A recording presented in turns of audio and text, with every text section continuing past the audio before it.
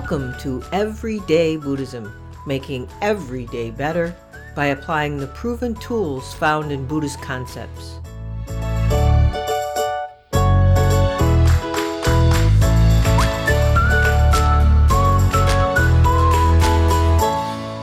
Welcome to episode 71 of Everyday Buddhism, making every day better.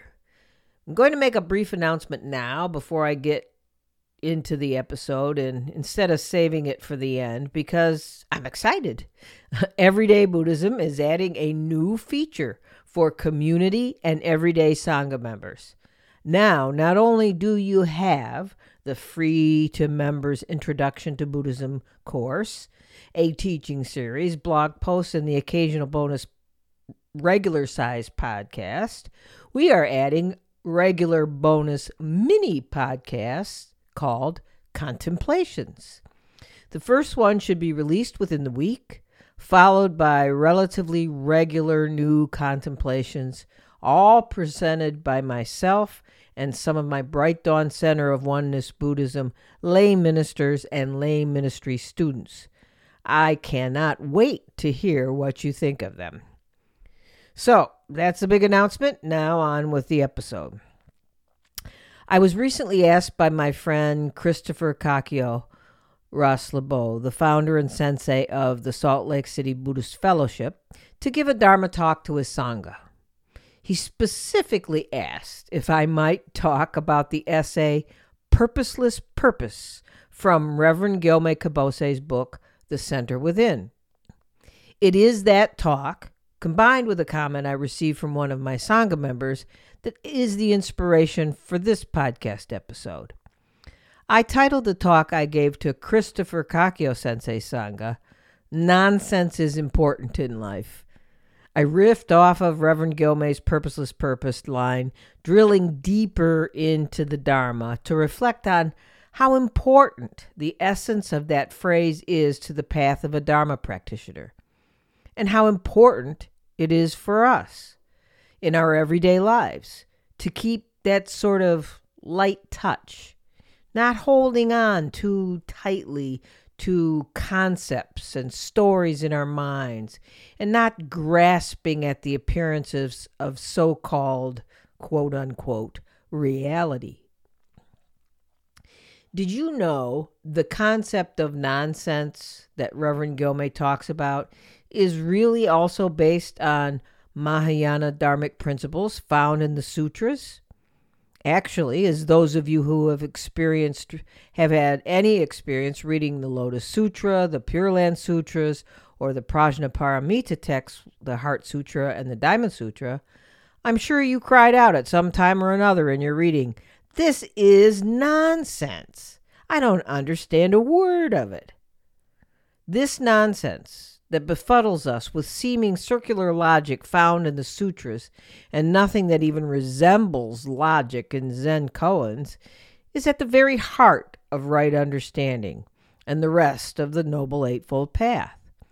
Reverend Gyomay spoke to this simply but brilliantly when he wrote, quote, "Too much intelligence or too much efficiency can create trouble.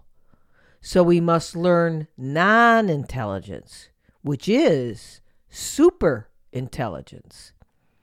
And this is where it also ties into the question or comment I received from one of my Sangha members after they had listened to the podcast episode 68, The Buddha's Wife, Yasodhara and the Buddha with Vanessa Sasson.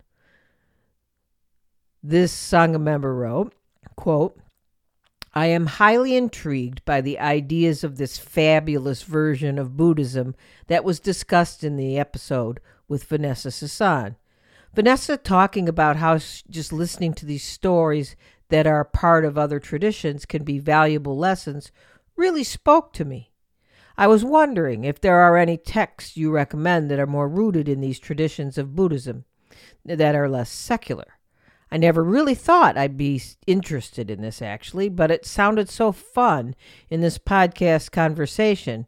And, sometimes I struggle to stay engaged with Buddhism, so perhaps a more fantastical depiction of it would help in some ways, unquote. What a wonderful question. And it was a good insight that the listener had and my Sangha member. I was excited to receive that email and happy to talk more about it with them. And so I'll talk more about it in this episode too. I will link this back more directly to the purposeless purpose I began this episode with, but I'm going to go off on a little side story now about what that Sangha member said about struggling to stay engaged with the more secular Buddhism that has seemingly become the Buddhist norm in our country and in the West. I am surprised, actually, I haven't heard this comment before. We are a storytelling people. These fabulous stories that are at the very heart of Buddhism are brushed aside by many presenting a secular Buddhist approach. And in that dismissal, not only the stories are ignored, buried, but the reason, the why of what the Buddha taught is sacrificed to the altar of purpose, productivity, and getting what we want. Our Sangha is currently studying the Diamond Sutra right now.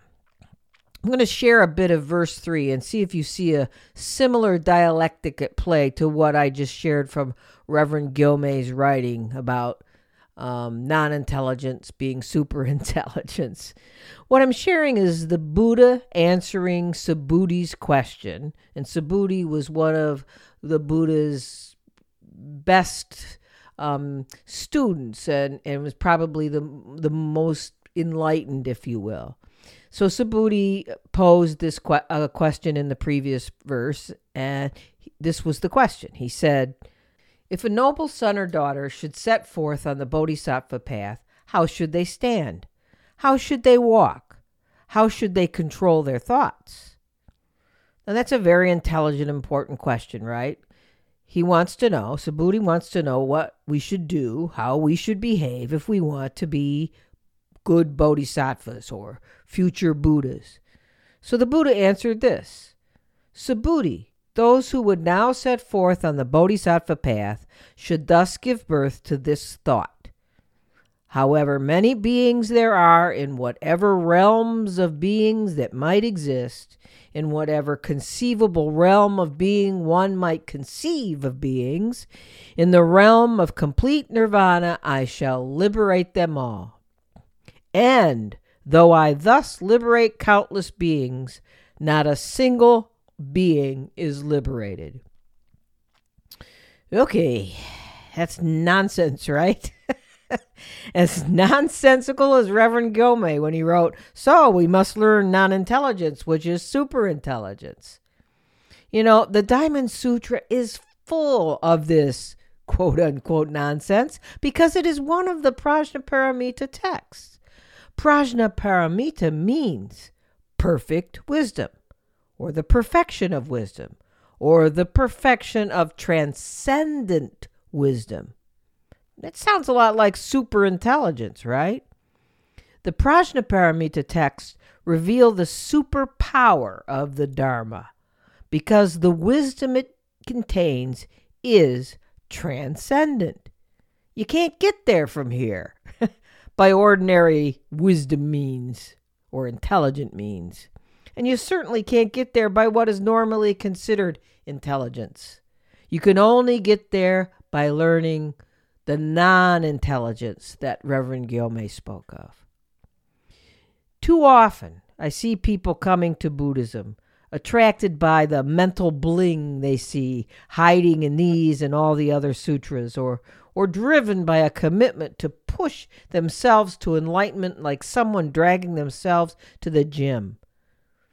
And although those paths can lead you to something that makes you feel like your life has gotten better, my experience tells me it is like taking what is considered the smartest or most efficient way to a new destination, thinking it is the best way, only to find out it actually takes longer and ends up bringing you to a place that once you get there, you realize you didn't want to go. And sometimes a frantic stab at Google Maps when you're lost can create the exact same problem. I started my journey into Buddhism grasping at the mental bling. The lists, the debates, the philosophy.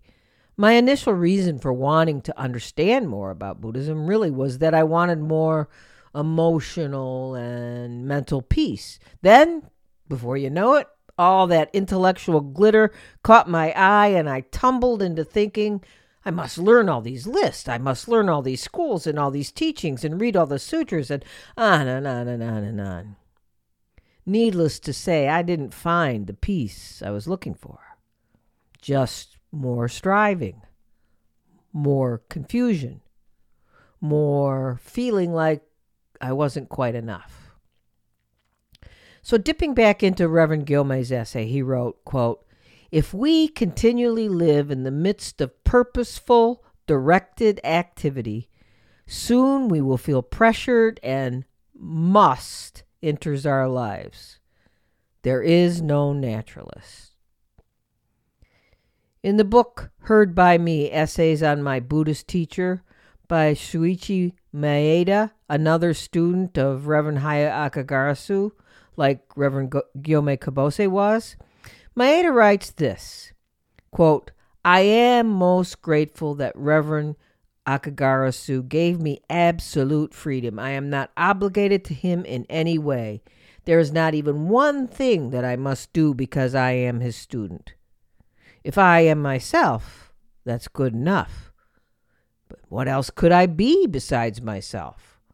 I have not received any dharma from my teacher to transmit to others. I just live as myself." And then he went on to say, my teacher has a poem. And here's the poem.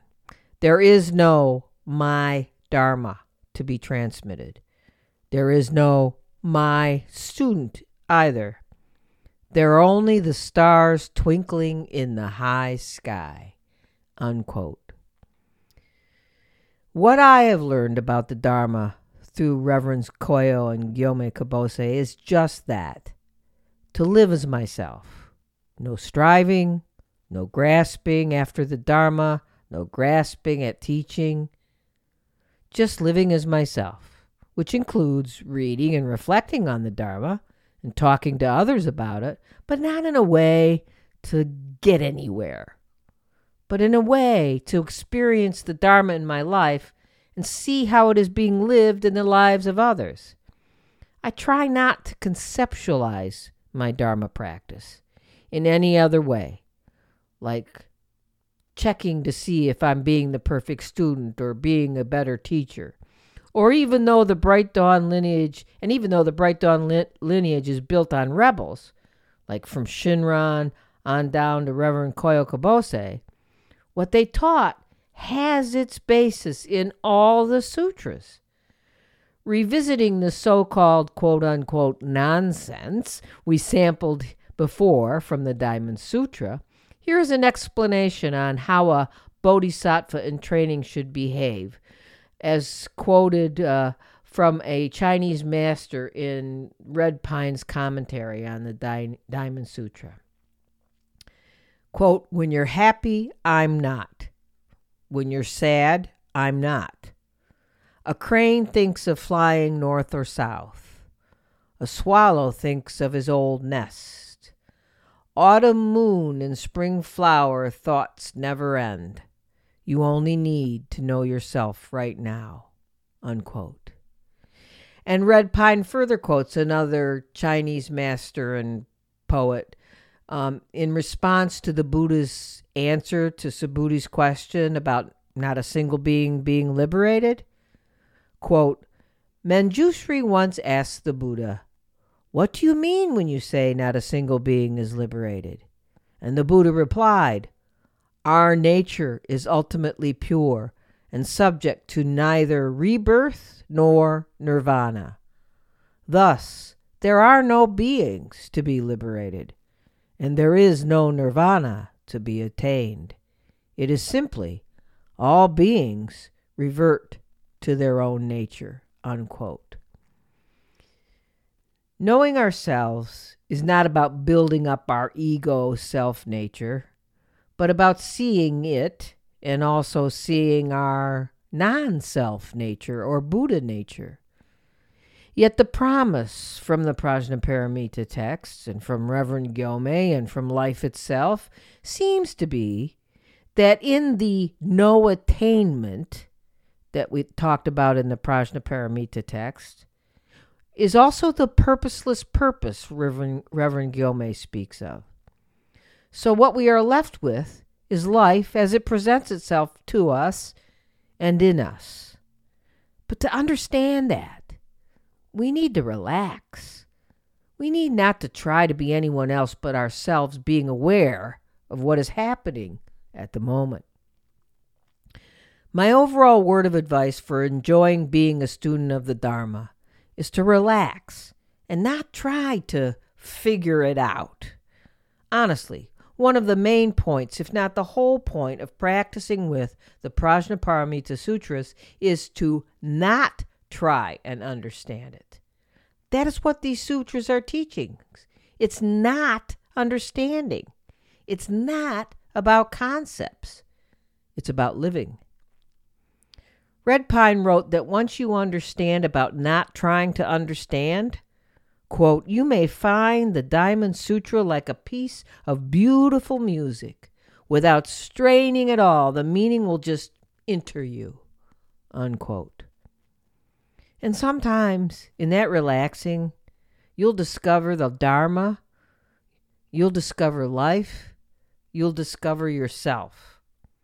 And it is my experience that without a little goofing off, right, you can never really understand anything or never really non-understand anything. That's the advice I leave you with. It's the advice I got from my own journaling to myself some 30 plus years ago when I had to leave my job due to systemic lupus and I was depressed because I wasn't being productive and I didn't know who I was if I wasn't this thing that I was when I was working. A sentence came out of me in that journal that I had no recollection of intending to write, planning to write. I didn't form the words. It was, quote, you are the hero of fun, unquote. Now I realize that sounds ridiculous. Nonsense, you say. But it is only in rediscovering that sense of, if not fun, then childlike wonder and joy that I have come to understand and relax in life as it is. In that relaxing in life as it is, the doors to awareness are thrown open and everything looks a little clearer, a little brighter, a little more alive. This advice comes from many, not just Buddhist teachers and writers. And I'll leave you with a similar bit of advice that I suggest you put into practice on some days every month. It comes from a favorite poem of mine, and it might even have been this favorite poem of yours if you remember it. It was from Song of Myself, from the book Leaves of Grass by Walt Whitman. Quote, I celebrate myself, and from what I assume, you shall assume, for every atom belonging to me as good as belongs to you. I loaf and invite my soul, I lean and loaf at my ease, observing a spear of summer grass. And that's it for today's episode. Don't forget that you can join me and others in the private donation-supported Everyday Sangha that meets virtually via Zoom every other week on Saturday mornings at 10 a.m. U.S. Eastern Time. The Sangha is currently studying, as I said, the Diamond Sutra. And please consider supporting the efforts of this podcast and related groups by becoming a community member for $5 a month. If you do, you will have access to blogs, members-only podcasts, an education series, a private Facebook group, the Introduction to Buddhism class, and that new bonus contemplation series of podcasts. If you don't follow me or Everyday Buddhism on any social media platforms we post in, you can go to the Everyday Buddhism website and join the membership community or the Everyday Sangha. go to www.everyday-buddhism.com and click on the tab that says Join Community or Sangha. I can't stress enough how thankful I am to those of you who do donate or join our groups, since I do not seek podcast sponsors and do not ask for financial commitments through paid podcast memberships. My work and the cost of the infrastructure needed to support what I do is entirely self-funded, except for your donations. Thanks, too, to all of you who write in with comments and questions. I do read everything, but can't always respond. Another way you can help is to rate and review the podcast on your favorite podcast platform. It's important to share the podcast with others if you find it helpful in your life. And if you could, right now, take a minute to comment so people will know why you love Everyday Buddhism. If you like this podcast and aren't already aware, I wrote a book in the same everyday style called Everyday Buddhism, Real-Life Buddhist Teachings and Practices for Real Change. Look for it on Amazon. I've posted a link to it in the show notes, and if you've read it, please take a minute to rate and review that. That's all for the announcements, and that's all for this podcast episode. So until next time, keep finding ways to make yours and everyone's days better.